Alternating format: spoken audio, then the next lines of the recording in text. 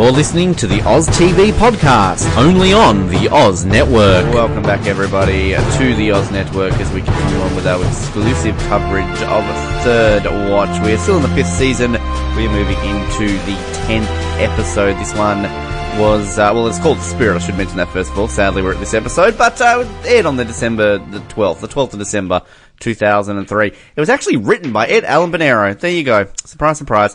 And it was directed by none other than Mr. Skip Sudduth, who you may be familiar with, not too sure.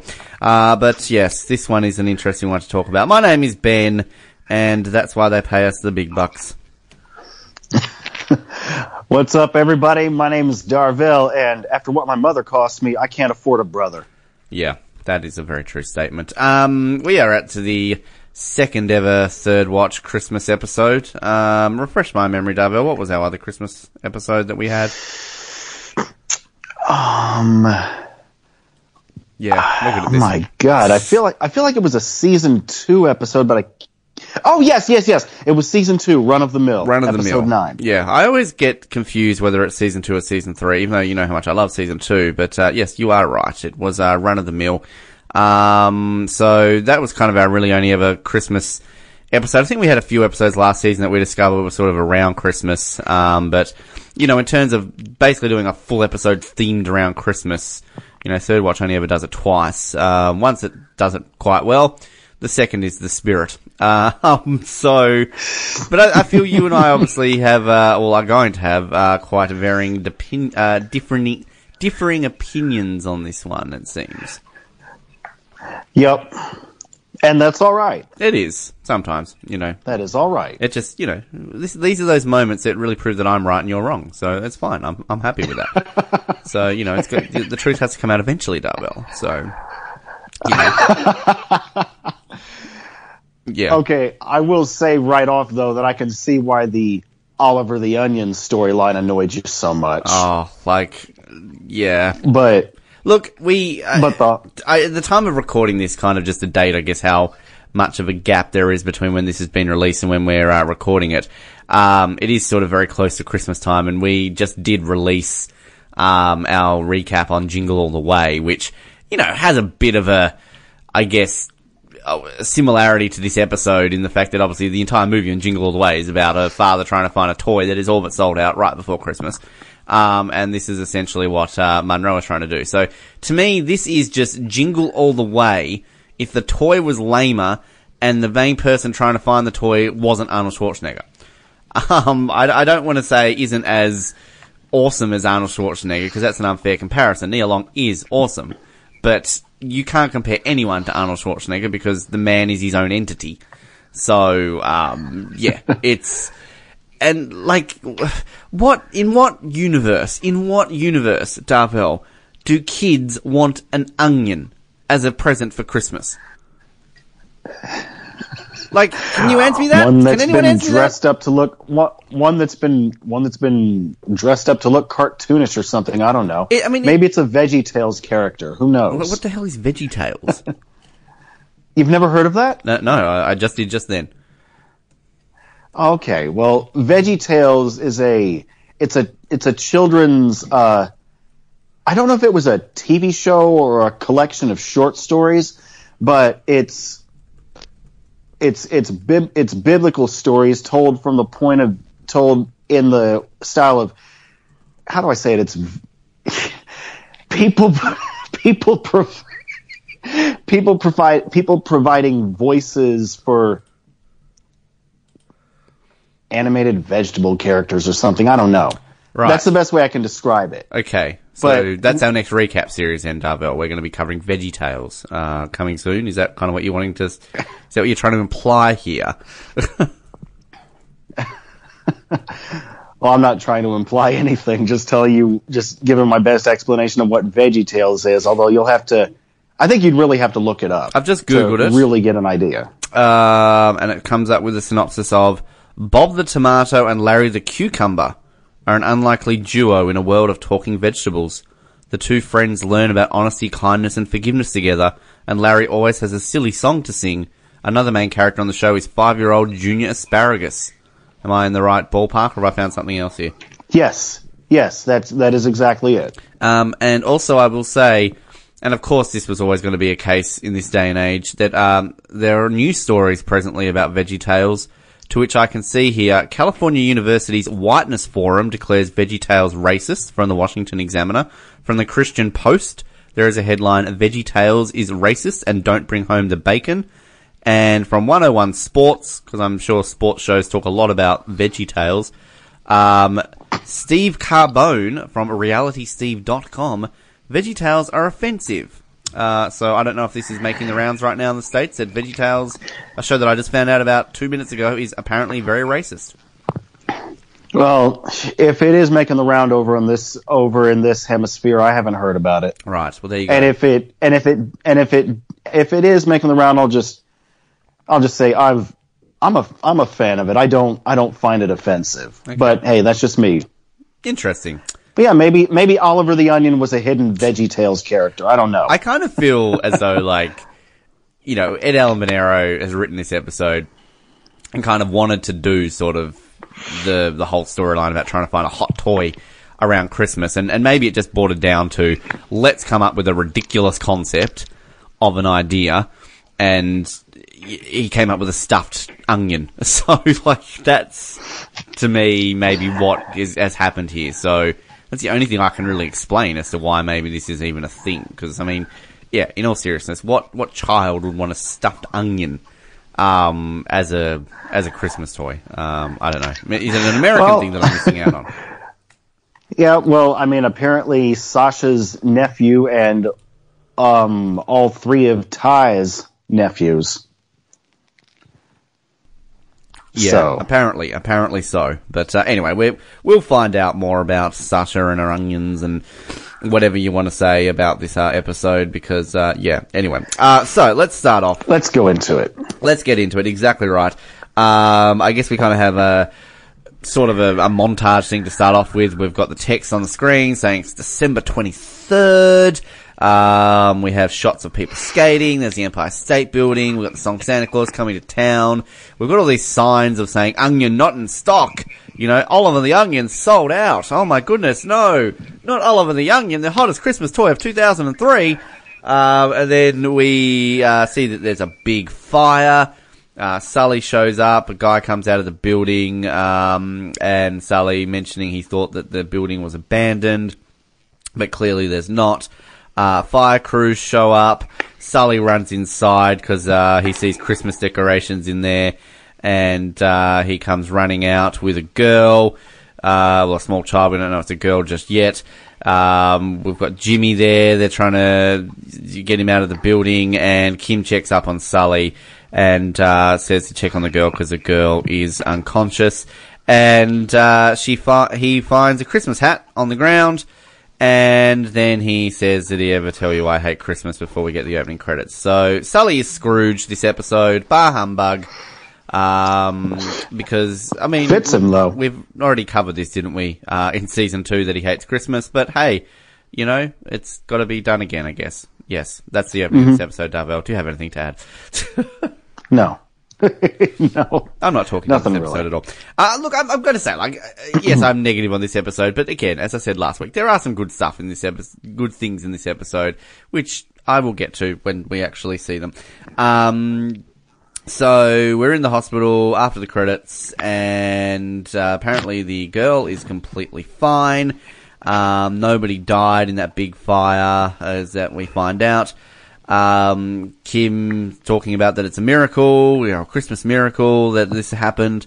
And then this is where, Kim's about to, what's Kim doing here? And Doc comes in and goes off at her? Like, what am I missing here? Oh, man. I don't remember Doc going off at Kim in this. I think what's happening is Kim is saying that she's got to go, or she's ready to go, and Jimmy just basically says, "Isn't Kim the supervisor, Doc?" And yes. Yeah. And basically Doc is like, "Stay out of it, Jimmy," and they have a bit of a disagreement. So yeah, this is kind of our bar humbug from Doc this episode, that he's being a bit of a dick still.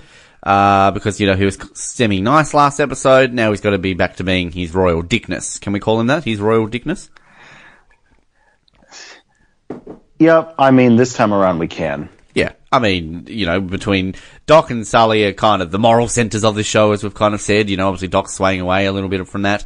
The ones who've been on the street for a long time. And, while Doc is doing it in, a dicky way, obviously Sully is just being Sully. Is that a way of putting it? Yep. I mean, because, again, Doc before would probably not have been this much of a dick. Yeah. So. Exactly. So we're in the car. We've got Sasha. She's on the phone. Good for her. She's looking for the onion. And she's basically talking to all these different storekeepers who are going off at her and saying, it's this close to Christmas. What are you doing? How crazy you are? I do have to ask that question though. Like, what is she doing this close to Christmas? Why has she left it so late? At least we do know in Jingle All the Way that Arnold Schwarzenegger is just a bit of a deadbeat dad. But in all fairness to Sasha, she seems to be a pretty good auntie. And why on earth is she, leaving it so late? But anyway, Bosco speaks essentially for the entire audience when he turns to Sasha and says, "An onion named Oliver." Basically, going off at her for that. And I think she does mention here something about I haven't been available, so I'm doing it now. And Bosco's like, well, you're not available, you're working.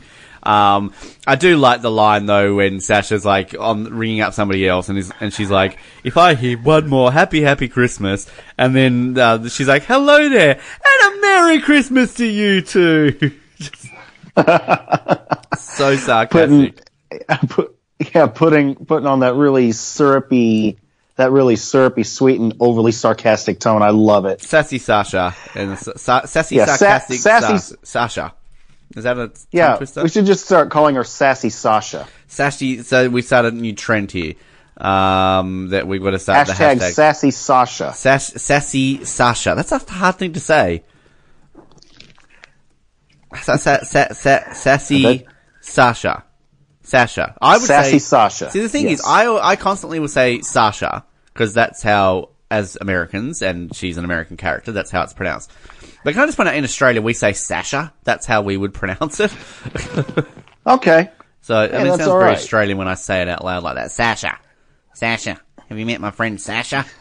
So I sometimes try to... No, I haven't. What's she like?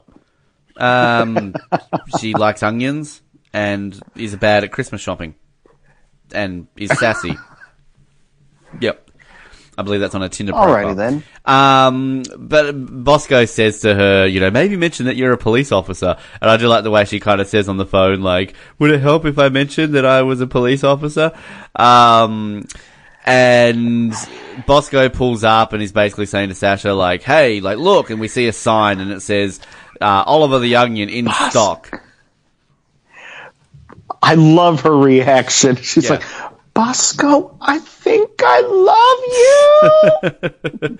As much as I despise this episode and I think this storyline is dumb, Nia Long is great in this episode though. Yes. What she's working with, and I'm not going to say that this is a badly written episode. It's written by Ed Allen Bonero, and I have been told off for saying that there is such thing as bad writing out there, because apparently that's disrespectful to writers, even though writers are capable of writing bad things sometimes. Can I just point that out?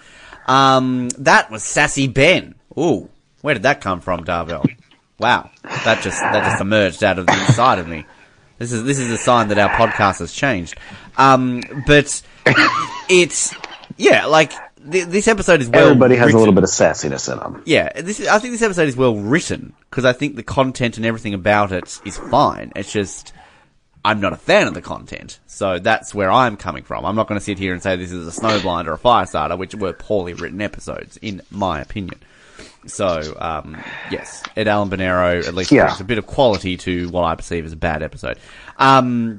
We've got, I love it back in the hospital where we've got Sassy Mary, who basically they're trying to ask questions about, the little girl, Sully and Davis, and Mary just completely goes off. She just wants to get out of there. Is it too much to see someone open my Secret Santa?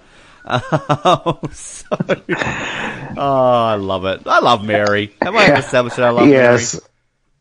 Yeah, me too. And I would have loved to have known what that Secret Santa gift was. Yeah, well, I mean, did she get some coal? Like, because she's that angry? I don't know. Maybe. I do also love what she's wearing. Maybe. How she's kind of wearing like reindeer antlers, and she's got like a mini little Christmas hat dangling between the reindeer antlers. It's kind of funny. We're in the toy store. Nice. Where Bosco and Sasha have pulled up, and Monroe is basically pleading with this guy to have the onion, and he's saying that he sold it only 10 minutes ago. And Sasha, like, begging, doing... It's always the way, isn't it? That happens. That happens to me. I swear that will happen to me every time I go somewhere. I'm looking for something. They'll say, like, oh, we just sold the last one. So she's begging... then you're just like, no! Yeah, start throwing onions at people. Just get a real onion and start pelting it at the window. So she's begging and pleading. One of the funniest bits, though, I do really like of this episode, and I do remember back in the live journal days when you used to have, like, you had an icon, like an avatar sort of thing as your profile, and you could have ones that move. I guess they were kind of like the GIFs before GIFs were a thing. And I remember, like, I was a member of a couple of Third Watch groups, and there was a member in one of the Third Watch groups who had this avatar of what this scene is, and it's just such a funny little scene. You've got Bosco walking around the store, just kind of picking up little things and looking at them. He puts on a cowboy hat, like a mini cowboy hat of all things, and he kind of stares at himself in the mirror, puts his fingers in the shape of a gun, and kind of cocks a gun at the mirror as if to say, like, you know, howdy, partner, and then he kind of just, like, so blankly just turns around and looks, and then goes like, oh, you got a bathroom? Like, it's just so random. And it's just this brief little scene. And this is, again, why there is some fun stuff in this episode. And I just always remind you of that person on Live Journal who had that as a movable avatar. Just hilarious. And it just looks funny. Jason Wiles wearing this little cowboy hat.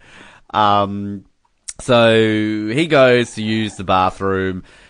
He sees a guy there who's having a smoke. And it turns out that this guy is a convicted child molester, and that clearly this toy store owner, this sweet little old man, has not done a background check on his Santa, and has hired a child molester. We actually haven't quite heard that yet. I have skipped a scene in the middle there. All it is Sully to the little girl, basically. Well, we meet this little girl. She's eating food, and we find out that she doesn't have any parents, and that she's obviously homeless. Sully goes, oh, the bums. And it's like, oh, they're not bums, they're my friends. So we meet this little girl for the first time, who's going to become the point of this episode. And I'm just saying it now. Yes. She just gets on my nerves. I cannot stand this girl. This is a lot of the reason why I don't like this episode. I have a thing, and it's constantly been noted in many episodes on the Oz Network, that if a child is an actor who I believe either can't act or is annoying, they can ruin an episode or a movie. And this girl, to me, is annoying as all hell, and she ruins this episode for me, as well as the onion. So I think you have a very differing opinion, though, of this young girl. Audrey is her name, if I'm not mistaken. Yes, Audrey. That is her name. So do you like this girl? I mean, do you find her non-annoying, if that's even a correct phrase?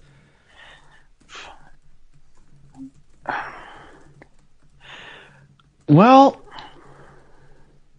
oh man. Now I'm kind of saying to myself, okay, how can I be objective here? Well, it's easier for me to connect to the character because, and this sounds like a cop out, I know, but it's easier for me to connect to the character because in some ways I can identify with her. No, I wasn't homeless on the street at 12 years old, but I mean, as you know, because we've talked about this off air, I mean, I have witnessed, you know, drug addiction and stuff like that. And my family and we have actually been homeless a couple times in my life. So I know what that's like, and I admire her spirit despite that, because she has every right to, you know, be bitter and hate the world and say fuck it all. But the way she the way she, continues to shine, so to speak, even with those circumstances, it's really admirable to me. Okay. Well, I mean, I find that interesting from that perspective, and I guess my viewpoint is that it's nothing against her character and what she's trying to, I guess, portray, because I think you're absolutely right. She has this level of spirit, and hence why this episode is probably called The Spirit. And I think kind of she is the positive light for this episode, where she is meant to portray that spirit, literally, when there's shit going around down, and whenever there's something bad happening, here she is coming across and portraying that no matter what bad happens in the world, you can still have a positive attitude, and you can, I guess, look past the bad and still remain happy. Because, yeah, she would have every right to, I guess, be down and out in the world and kind of look down on everything. I just guess this is probably one of those cases where maybe it's just the actress who annoys me. She just has this style.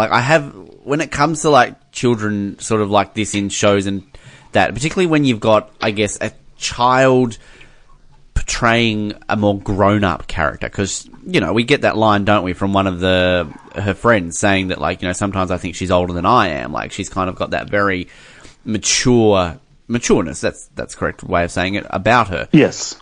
And she does. It's one of these things to me that it's maybe like the amnesia storyline that I always go off about, is that it's very rare that you can do it right, and when you do it right, it's fine, but for the most part, it always gets done wrong. And maybe it's just me personally that I always get annoyed with kind of that mature child character in movies and TV shows. They kind of just get under my gear. I guess we all probably have a type of character in movies and TVs that we generally will always be annoyed with. No matter what they're trying to portray on screen. And maybe one of mine is the mature acting child. And she just annoys me. I really have no other explanation outside of she annoys me. Because I can't disagree with anything you just said then, Darbell. I think you explained it beautifully. I just can't get past the fact that she annoys the shit out of me. And I've said off air, you and I are going to have differing opinions about her, but that is okay.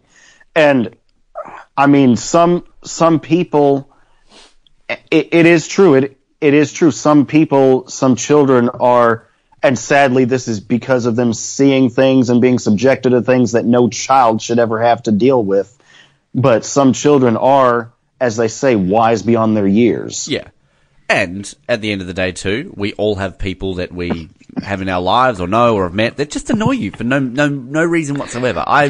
Heap of people in my life throughout the years that I've just pissed me off. And everyone's like, why? They're such a great person, Ben. And I'm like, I just don't know. They just annoy me. I don't like them. Yep. That's common. You're right. We all have those people. Yeah, we all have those people. The actress who plays Audrey is Lily Kershaw, who actually seems like she's gone on to become more of a singer than an actor. So she has quite a few songs out there. She's a lot of her filmography on IMDb is actually for her singing work, and I can see her acting work. This actually was apparently her very first acting role, and then she wouldn't appear in anything else until Criminal Minds in 2009. And as an actress, she's who did she play in Criminal Minds? Oh, she was just a random character called Kelly in an episode called To Hell and Back. I've seen that episode. Okay. She also was in Law and Order Los Angeles. I didn't even know there was such a show called Law and Order Los Angeles. Switched to Birth. It only ran for one season. Okay. Finding Carter, a TV series called Finding Carter, and a couple of shorts here and there. She's also done a bit of directing too. She's been a second assistant director as well. And she has appeared as herself, clearly obviously being interviewed on a couple of different talk shows. So, yeah, she's, I guess, probably, it seems, gone on to become more of a singer than an actor. So, yep. Lily Kershaw. Okay, I'll check out some of her songs. Kershaw. Kershaw. Kershaw. Kershaw, okay. Yes. She has 13,000 likes on Facebook, so she's more popular than us. Good for her. Mind you, though, it doesn't take much to be more popular than us. That's not really something that you probably should brag about. As I said, kind of that scene was in the middle. Martin McDougal is a child molester. And he gets arrested, and obviously the store owners are shocked. Well, you should be shocked, mate. Why didn't you do a background check? Like, it's kind of interesting, this whole episode, how they portray this guy as like well, they portray this guy sort of like a nice, sweet, innocent old man and everything who kind of comes to the rescue at the end, but he kind of brought this on himself. Like, who hires a Santa and doesn't do it? Like, this is legitimately someone who works with children. Like, this guy, like, what era, like, he's probably old school. He's grown up in a world where, you know, where whatever time frame he's from, I don't want to, you know, jump to conclusions that he's from like the 1800s or something like that, but like, where things weren't as strict, like clearly, you know, you didn't always have to do this, but even in 2003, it was still similar to what it is today, in that, sadly, we live in a world where we've got people like this, but we also live in a world to protect our children, where you would run a simple background check on someone, and if this guy is legitimately a child molester who has been charged for it, I'm sure you could have Googled this guy's name and there would be like parental watch groups and everything like that talking about him on forums and everything, because that's the sort of groups that exist out there to kind of portray out there that who these people are. So this guy's got nothing, no one else to blame except himself.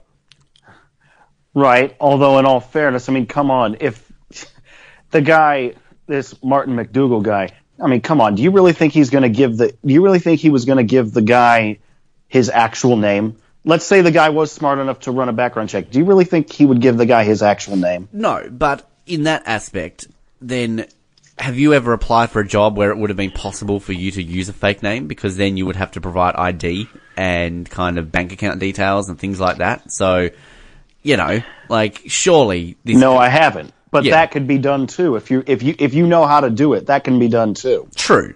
But like, even then, like, I don't know. I just think that this guy is just an idiot for not checking. Like, you know, if I'm running a business where I've got people around kids, like, that legitimately is the first thing that I'm going to be doing.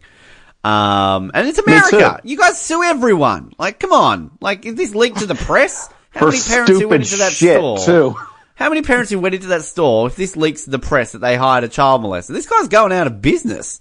So, like, no one's giving away presents away at the end of the episode. He's going out of business. Yep, and today, in the high-tech age of news spreading faster than it can be published, yeah, this man, if this were today, I love when we bring up how things would play out if this were done today. Yes, he would be out. Yeah, exactly. So, it's just, you know, I feel like I'm overly nitpicking, but again, welcome to the Oz Network.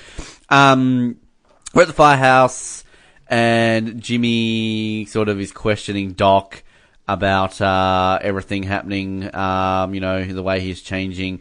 And then, you know, Doc basically saying, "You're not my supervisor." And then he turns around and is essentially... What's that? Actually, isn't he Doc's supervisor, though? Because, I mean, he's filling the role that Johnson had, and Johnson was the supervisor of all of them. Yeah, I agree. He is. Maybe he's just being a dick and basically implying, like, you're only there in a temporary position. Like, if you know what I mean? Like, I don't know. Or maybe just Jimmy just doesn't stand up to him because, I mean, Jimmy just becomes very passive here. And this is one of those occasions where I think it doesn't matter who the supervisor is. Like, you're still going to be looking at this point as if to say, like, okay, this guy, something's wrong. I'm just going to let him run his mouth. Because, I mean, basically he just runs off and is saying that, you know, you're defending your squeeze. I do like the way he's kind of like, yeah, you're doing her again, right? Like, about Kim. And although Jimmy, he does say, like, you change your tone of voice, or you will get a reprimand. So clearly Jimmy here, I guess, pulling his power. So, yeah, I think, I mean, you're right. Like, he is his supervisor. So I guess Jimmy kind of just doesn't really point it out here, though. But, I do, right. As much as, like, Doc is being his royal dickness, it is kind of just funny the way the Doc is just like, who gives a damn? Like, he really doesn't give a fuck. Good old Doc. But then Carlos, comes in and they find out that there's a message for him from somebody claiming to be his brother. And this is where Walsh has just gotten off the phone, hasn't he? Carlos screws up the piece of paper and throws it away. Everybody kind of looks at him and he's kind of like, what? And he's just like, from what my mother cost me, I can't afford a brother. Which, again, valid point, I guess. Yeah, it is. Which, it's kind of like the boy who cried wolf, isn't it? That, you know... It really is. You're not going to believe something like this happening. But this is where the storyline, I think, kind of works well. Because even, I guess, us as an audience is probably like, oh, yeah, right, somebody pretending to be this, and poor Carlos is getting, drawn through the mud yet again. Come back after a break. We've got Jimmy and Kim. They're going, putting a Christmas tree up. They find Baby's first Christmas. Again, do we not even hear Joey's name at this point, I believe, again? We do actually hear his name in a couple of episodes, so they do remember his name again. And they don't change his name. Oh, look at that. They actually remembered a character's name in this show. They're talking about how Christmas has always been good for them, and Kim invites Jimmy over to play Santa. It's a nice little moment between these two, because again, as we keep talking about this season, it's a good season for these two to kind of just mature up and everything. But they say that Joey's 8. When did we how old was Joey in season 1 and 2? Do we remember? 6, wow, 5? they didn't age him. I was going to say, wow, they didn't age him very well, did they? Because isn't in the first episode when she's like going the ho-ohs and the things like that? Oh yeah. There's a line from one of the first few episodes. You try raising a 6-year-old on city pay. Yeah. Yeah, because she says it in another episode too. So yeah, they've definitely not aged him well. He's stunted growth. He's just frozen age. Maybe he was born on the 29th of February or something like that, and he's one of those babies where technically you're only 3 or something like that because your birthday's every 4 years. So I always wonder how that works. If you're born on the 29th of February on a leap year, then how do you celebrate? What day does your birthday fall on the other years that aren't leap years? It's entirely the person's choice. Sometimes people like to have it on February the 28th. Some people like to have it on March the 1st. So there was a girl in school I went to in primary school. Her birthday was on February the 29th. But I do love the way they, I only age once every 4 years. You technically don't. But yeah, anyway.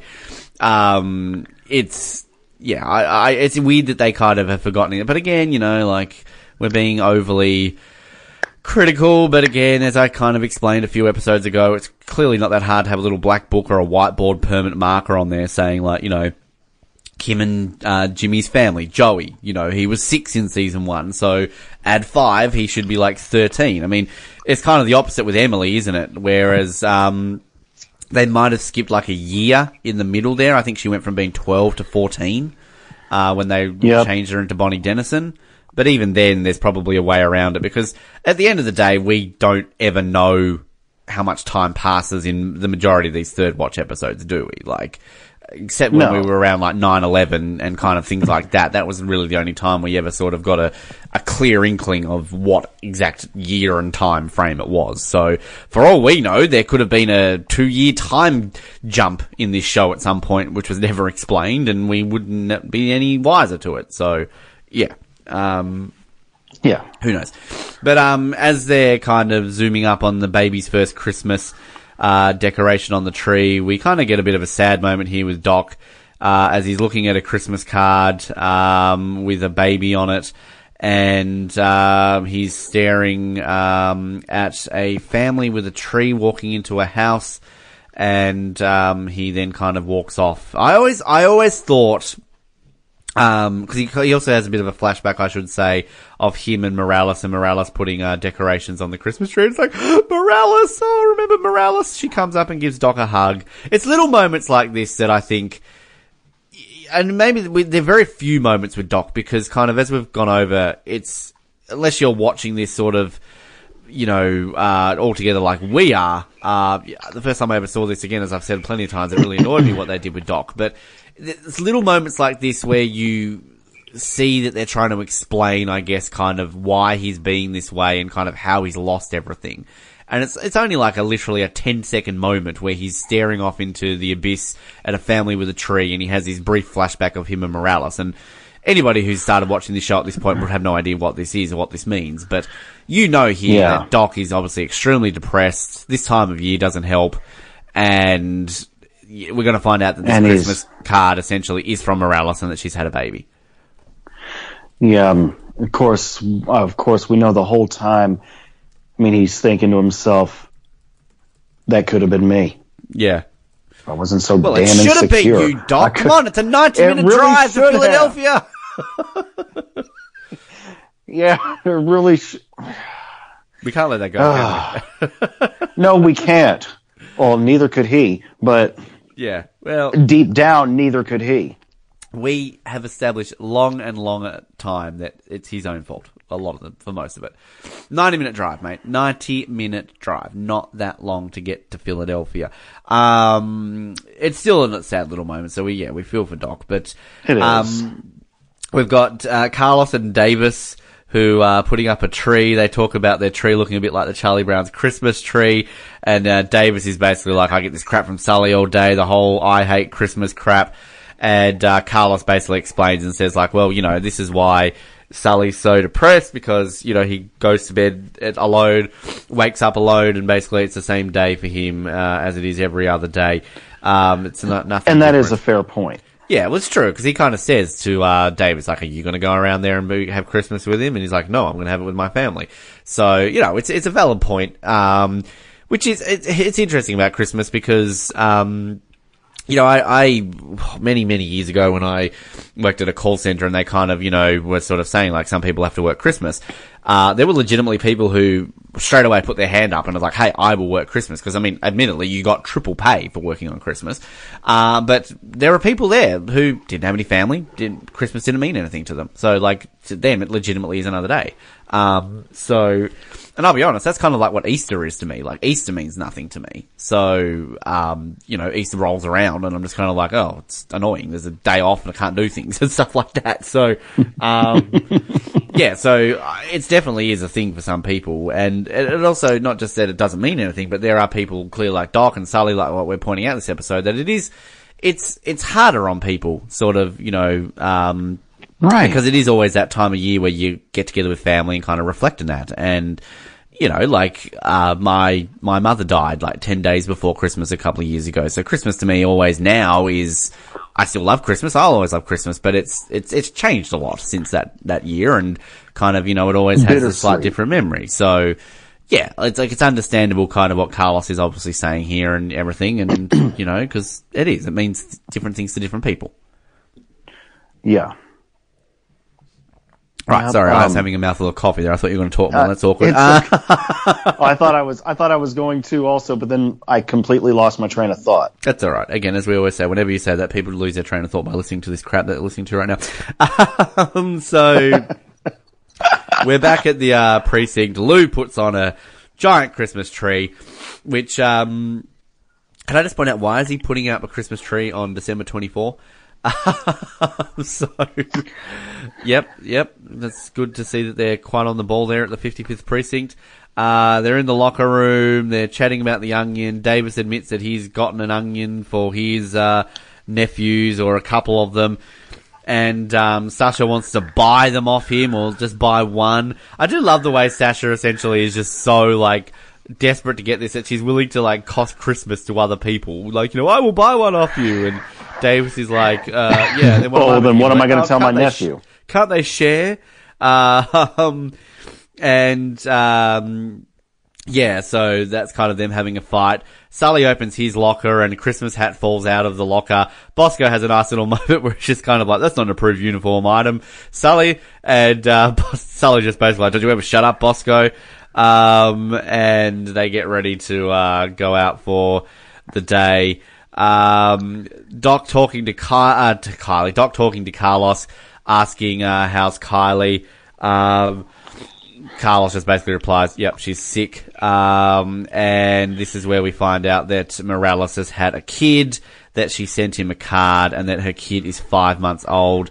And the only thing that's just kind of a bit weird here is the way Doc is kind of like, could you imagine me with a kid? And Carlos is kind of like, I think you'd make a great father. And Doc's kind of like, no thanks. Wasn't that a huge reason why, like, him and his, his wife, basically, had issues because she didn't want kids and he really wanted kids. Like, why is, I guess Doc has cracked it, but I mean, still, like, surely he'd want kids no matter how he's mentally going right now. Yeah, and you mentioned that, and when he said that, I started thinking about that conversation from the Ohio episode 17, season 1, where he talks to Kim about how, him and Deborah, not Linda, as she will be called. Deborah. Yeah, as she will be called in a season's time.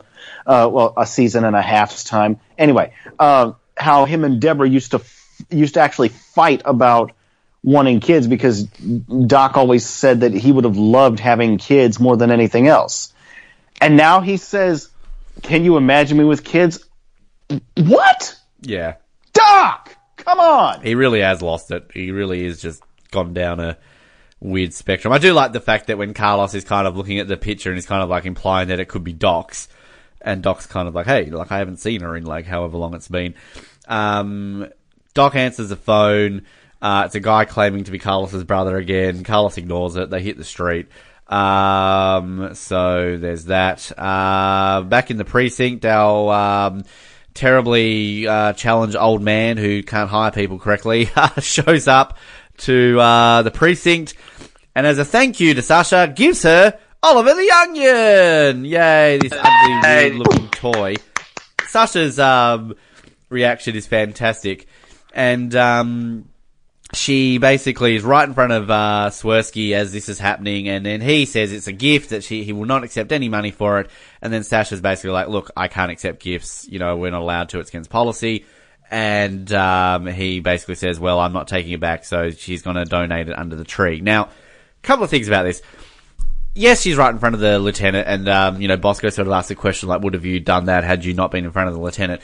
Could she not have just simply gone, like, look, I can't take this as a gift, but I can pay you for it, please. Like, this is the only way I can accept it.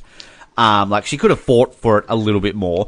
Or again, this Christmas store owner, showing how dumb he is, that he basically, after she puts it on the table, the way he goes, like, oh, it seems so sad.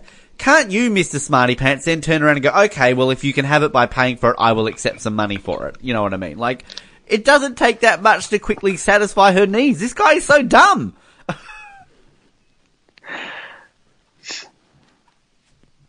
Good answer. So then Bosco, I do like the way Bosco replies to it as well, the way kind of he sits it on the table and she's like, it seems so sad. And then Bosco's like, yeah, I'm the one who arrested the guy. Yeah. It's funny. And also another thing, wouldn't somebody just pick, if that onion is so much in demand, how on earth does that last as long as it does before Lou puts it in the locker? Unless like he quickly goes and swipes up straight away, because this is a police house. That is right at the front of the house. It's not wrapped up. Somebody's going to walk in and frickin' steal that onion. Like, if it's that much in demand. Right out of a police station? Well, I mean, sure, or like a police officer. Somebody's surely going to do it. Like, I mean, people steal stuff all the time from random places. But I mean, like, if you've got an open table with a brand new, Xbox sitting on the table just in wide view like that, where it's a busy thoroughfare where people can easily block the view, that's totally been stolen. So, yeah, I'm nitpicking, but I think I've got valid nitpicking here, Darvell. I'm just saying. So, anyway, we're at the homeless shelter or the orphanage, whatever you want to call it. Sully and Davis are trying to find Audrey because they want to deliver the Christmas hat. All the kids are watching Christmas TV show. They're trying to find out where Audrey is. Can I just apologise to people at home if you keep hearing me sniffle? It does sound very disgusting, I apologise, but I will be blowing my nose very soon after the episode. I don't usually go out of my way to apologise for things that are happening outside of the recording, but I feel the need to be a little bit professional for once. They go up to see Audrey's room. She's escaped. I love the way she's escaped kind of like old movie style where she's tied sheets to each other and kind of climbed out the window. It's like, okay, good on you, Audrey. Yep. What are you, like a bank, like a robber escaping from prison in a 1940s movie? It's so funny. We're at the firehouse afterwards. They're all having Christmas. They're all sharing cookies and food and everything along those lines. And we see a man has come upstairs. He's in a nice looking trench coat. He's very well dressed. It's none other than Adam Beach, famous TV actor. And this is the man who has been claiming to be Carlos's brother. And he says that I am here to see Carlos. He's my brother. So, you know, a bit of a Star Wars moment. You know, I am your father moment, except I am Carlos's brother. I do like the way they kind of cut to all the people's reactions. Like, you see Kim's face and Jimmy's face and kind of Walton DK's face. And then they just kind of have this funny, like, pan shot where he kind of looks to his right and he sees a snowman with a Mexican hat on and he just kind of looks up as if to be like, yep, okay, yep, there's a snowman with a Mexican hat on. It's just one of these random little funny moments, which I think is, you know, it's nice. But I like Adam Beach. Adam Beach is, you know, he's been in plenty of things. He's kind of like Nick Turturro like a week or so ago, where he's been in things. You'll see him a lot. But he was recently, I know, in Suicide Squad. There's a random thing for people who don't know what he's in. But yeah, look, according to IMDb, he's best known for Windtalkers, Nicolas Cage movie, Flags of Our Fathers, Joe Dirt, and Suicide Squad is what he's best known for. So, there you go. Okay, yep. Yeah. Pretty solid actor. Yeah, he's been in plenty of other things here, like he's done the rounds of kind of the main TV shows here and there. He was in Law & Order SVU for a while, it seems. Yeah, yep, he was. Yeah, so he's only in 2 episodes of Third Watch. I thought he was in more than that. That's interesting. So he will be in Blessed and Bewildered. But I like this character. I like Adam Beach. So again, this is one of those sort of moments of this episode where actually I like it. And there's a scene coming up which I can say might be a nominee for a top 5 moment when we get to that eventually. Munro and Bosco are driving around. They're talking about what's doing for Christmas. We hear that Bosco usually goes to Yokas's every year after he's been with his mum, but not going to do it this year. And he does go somewhere every year. He mentions that, and we're going to see him going to church later on, which is a little bit strange, kind of like that cruise scenario when we didn't believe that she would go to church. I do like the way Bosco kind of says, like, you know, I see Yokas go through this every single year. You know, I thought that talking Elmo was going to kill her. Which is kind of funny. And then basically Munro is inviting him, over to his house. And I kind of liked how they're like, what are you doing? Like, this is me being nice or whatever it is. So it's a nice little moment between these two. We've got, Carlos's brother. What's his name again? Why do I forget Adam Beach's name? Christian. Christian is his name. Never mind. Christian, yes. He's at the table talking about Carlos. And I do like the way kind of like they say, like, oh, I always pictured he'd be a cool guy that I could hang out with. And they all kind of have this look with each other like, yeah, that's not really Carlos. But, anyway, it's kind of fun. Mary at the hospital, talking to Doc and Carlos, and saying that Jimmy wants him back at the firehouse. And then I do love Doc's reaction where he's just basically like, why do I have to drop everything because Jimmy says so? And then he's like, if he calls back, he can tell him I can kiss my ass. And I just love Mary's reaction. She's just kind of like got this blank look on her face and she removes the glasses if to say like, what the hell? And maybe one of my favorite lines of this episode is just the way where Carlos is kind of like, yeah, really like the new you. And it all adds to it. I just love the way Anthony Rebavar kind of plays this bit. He kind of like, I guess, strokes his chin in this weird way. And then he kind of just looks at Mary and he's just kind of like, you don't really have to say that. And then kind of just like does this hand motion as if to say like, no. And then just walks off. Mary, the unhidden star of this episode. Unhidden, that's not a word. You know what I mean. But, yeah, such a funny little moment. Oh god, we're still going to be to go this episode. I'm going to rush through some of this stuff because I can't believe we're talking so long about this episode. Sully and Davis are back at the building that burnt down before where they met Audrey. They can't find her. There's a homeless guy. Audrey is there. Cool. And she's, what does he say about you make something happen and I'll sing a carol? I can't remember. Yeah. what'll make him happy is if she's in a warm bed tonight.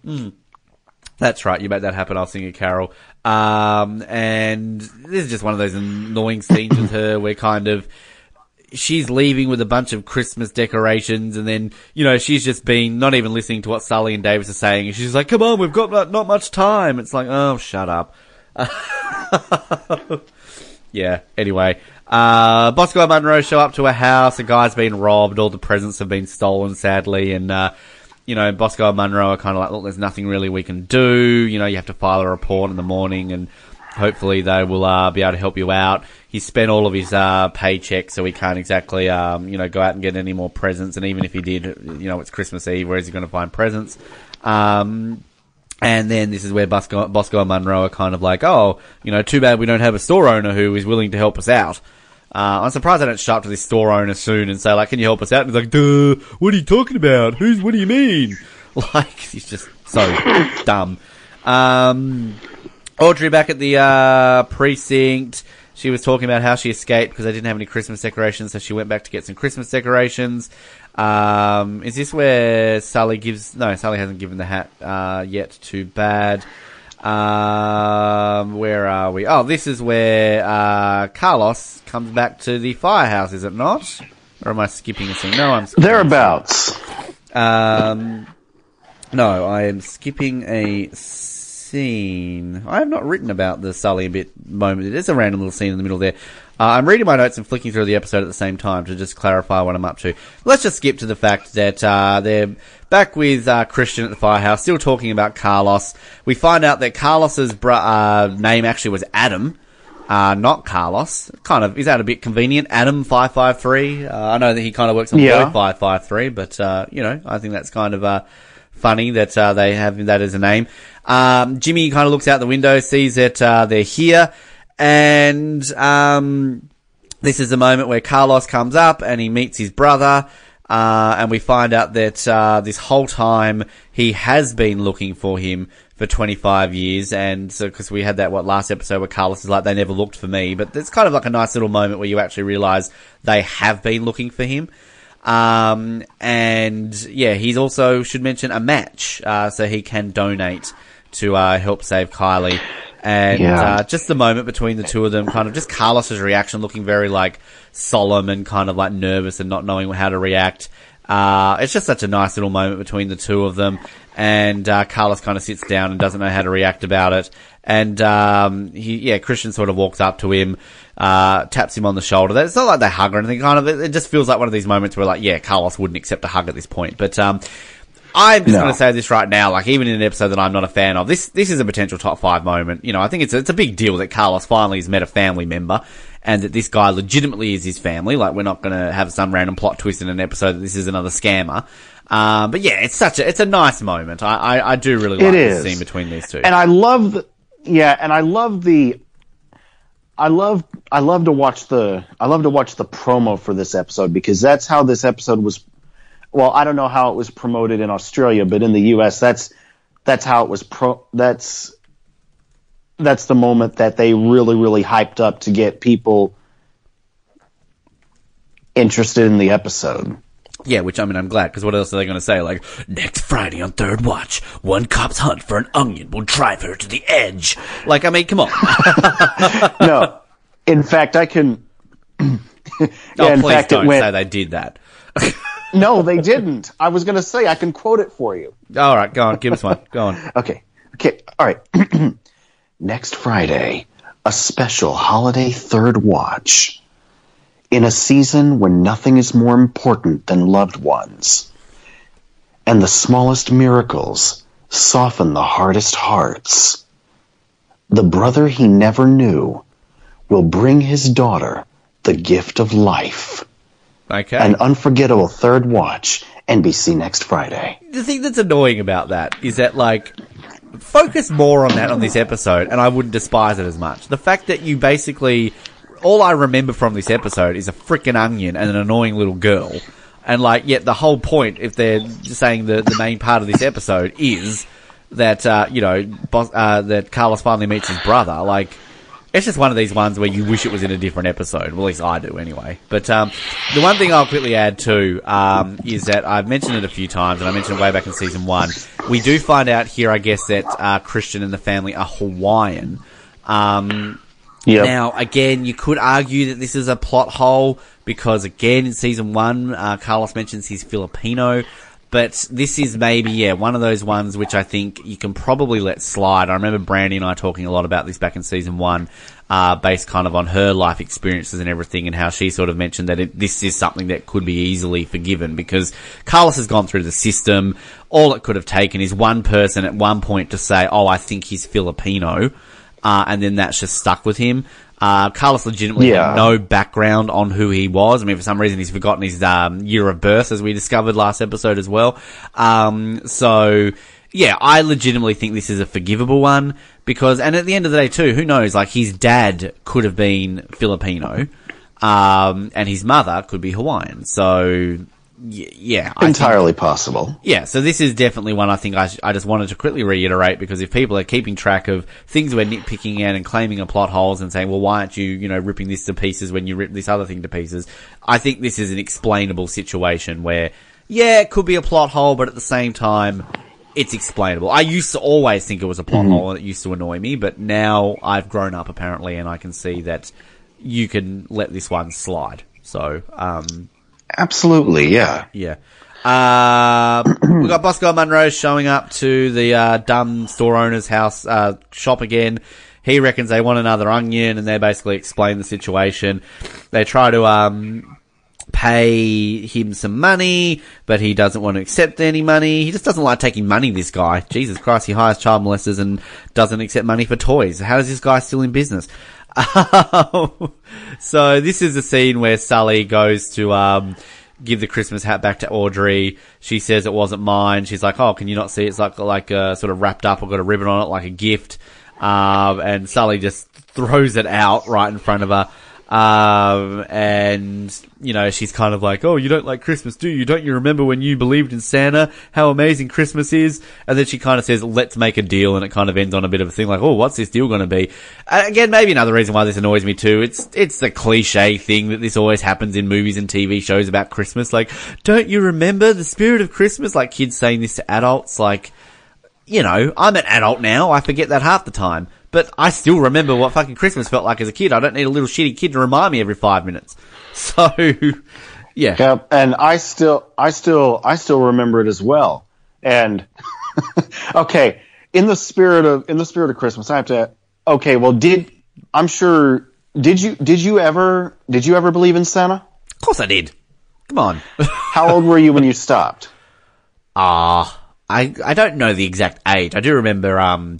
What are you talking about when I stopped believing, Davo? He's real! Like, I've never stopped believing. I do remember a Christmas... Okay. Go ahead. Oh, go on. Sorry. No, you go. No, finish up and then I'll say. I was just going to say, I remember a Christmas where I woke up and we used to have these like sliding doors to our sort of lounge living area where our Christmas tree was. And I remember waking up in the middle of the night and opening the sliding doors to see my mum and dad put presents under the tree. So that's, I think, when I discovered, okay, Santa's not real. But I do remember there was a year where I knew I didn't believe in Santa, but I let them on that I still believed in him. But whatever. Anyway, sorry, you go ahead. That's fine. Me, I'm almost embarrassed to say it. I was 10. That's not embarrassing. Yeah, and I'll never forget how I reacted when mom and well, actually it wasn't mom, it was dad more than anyone that explained it to me. I was crushed. And I was. I'll be real here. But I mean, it doesn't really add anything to the episode. I just thought I'd ask that. That's fine. Hey, listeners, how old were you when you either found out by yourself or were told by your parents or whoever that it was mom and dad putting presents under the tree on Christmas Eve? David, I feel we're going to get a lot of messages saying like, yeah, I found out when you guys told me on the Oz Network, thanks for ruining my life. So, all our children listeners out there. Oh my god, I thought Santa was real. Fuck you, Oz Network. Monroe and Bosco drive to the guy who got robbed house, drop off a couple of bags of presents on their on his doorstep, and he's all happy. I love that scene. I like that moment too, but can I just point out, as somebody who used to be a child, most of us, you know those kids, as much as they're going to be happy, they're still going to probably be like, wow, look at all these toys. Dad, this isn't Oliver the Onion that I asked for. Like, they're still going to, like, complain. Come on, kids do that. Yeah, possibly. My sister definitely does that. It's like, you'd give her a present. Even like, now? Well, yeah, she's, like, I'm the type of person that if I get something that I don't like, I'm the type of person who's like, wow, socks, thanks, I will wear those. Whereas my sister is legitimately like, oh, socks, I don't want these. Like, she'll tell you, like, flat out. Whereas I'm going to lie and just complain about it later. That's generally how I work in life. Anyway, Bosco and Monroe are back at the precinct, sort of wrapping up their day. Kind of bad pun there, I think, with Christmas. I didn't mean it. But Monroe looks at a locker and she sees she's got the onion to Sasha from Santa. She reckons Bosco did it, and Bosco's like, I've been with you all day. How on earth could I have done that? And again, this is just, I do like Nia Long, how she's like, I got my onion, and just like this dance she's doing, it's funny, she's screaming and jumping, and then Lou kind of is looking up there, he's leaving, he's got his little hat on, there's another lieutenant at the desk, basically like, should I go check that out? And they kind of have a nice little moment, Merry Christmas, Lou, Merry Christmas. I do like the lieutenant's little hat, I think it's kind of cute, but yeah, I do love just her reaction at the time, even though it's stupid over an onion, but anyway.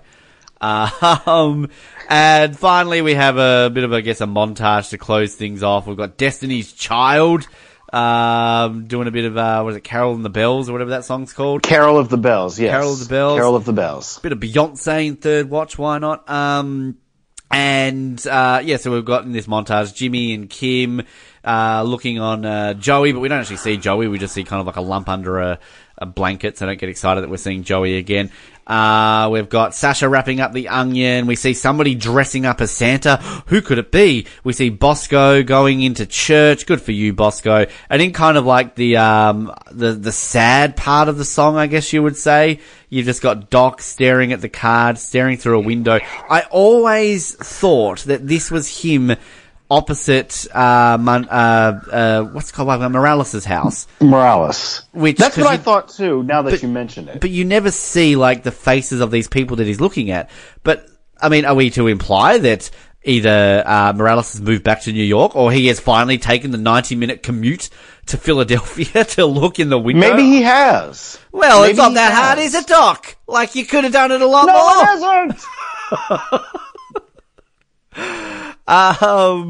And we've got Jimmy and Kim sharing a nice little moment under the mistletoe, having some wine. They kiss, and we've also got Carlos having a bit of a laugh with his brother, looking at some photos. And we realise it's Sully in a Santa outfit. Davis puts on some reindeer ears, and they go in and share Christmas and that with the kids at the orphanage that we had earlier on. The end. That is the spirit. Nice little way to end the episode, I guess. But wonder if Audrey's there too. She is. She's there, smiling her stupid face away. You can rate this episode first, Darvel. You can rate this episode first. Okay. Well, I'm pretty sure I already know what you're going to do with it. Personally, I'm gonna rent it. Oh, I thought you were going to buy it for sure. There you go. I'm shocked. Not quite over the line. Well, I wasn't planning on binning it, but I wasn't sure if I was necessarily going to buy it either. Well, you know I'm bidding it. Yeah. Look, it's not the worst episode. Like, if I'm looking at my bins, I have this. So this is now my 6th bin, and this is the 3rd highest bin. So I have this below Collateral Damage Part 1, and I actually have this below Demolition Derby, the very first episode I binned. But I do have this above Firestarter, The Unforgiven, and Snowblind. So, okay. Yeah. So, I mean, like, it does have a couple of moments. And it's a high rent. It's a high rent for me. Okay. I mean, yeah, as I said, it has got a couple of fun moments which kind of don't put it right down the bottom of the barrel. I mean, you know, like, as much as I had my reasons for binning Demolition Derby, there are definitely still parts of that episode which I think are decent. And, you know, Collateral Damage Part 1, you know, still had a few moments. But yeah, like, the negatives outweigh the positives, and that's definitely the spirit for me. So, yeah, that is where it is at right now. But yeah, so this is the first time that, I binned Collateral Damage Part 1, you rented that. So I was going to say, when was the last time I had a bin that you didn't bin, and that was that one. So there you go. Alright, cool. We go from a pretty bad episode, in my opinion, to me, one of the best episodes of Third Watch of all time. Call for Help next week. Oh, now, yes. This is billed as the 100th episode. Now, look, we'll talk about this next week, because I think there's some technicalities around this, because if you look at a list of Third Watch episodes, this is actually the 99th episode. But I think it all comes down to the fact that how they have billed some of the double episodes in the past. And I think you actually have to go back. Oh, there is an explanation. I did work it out once because, I think they sort of lump one of the double episodes as a one episode when that should be two. There is something how they've explained it, but we're just going to say it's the 100th episode because it was advertised as a 100th episode, and it feels like it's a special episode that they do purely for the 100th episode. It is a brilliant episode, and I think a lot of the brilliance comes down to the acting and the fact of the camera work in this episode is very unique. It was shot in a very unique way. It's based on a true story. It's such a dialogue heavy episode. I mean, next week really is probably going to be a short episode just because there's so much dialogue and we can kind of just go over the storyline itself. But yeah, this is a top 10 episode to me of Third Watch. This is a great episode. So, I don't know if you have anything to add on it before we go wrap it up and go into next week. Nope, nothing to add on about A Call for Help other than, definitely be looking forward to it. And we will be back next week where you can look forward to us. Remember to like us on Facebook, follow us on Twitter, subscribe on all the relevant channels, and you can stay in touch with us and let us know how you went this last Christmas in getting yourself an onion, because I'm sure that they were in high demand for Christmas. My name is Ben, and I always pictured you to be someone cool, someone I could hang with.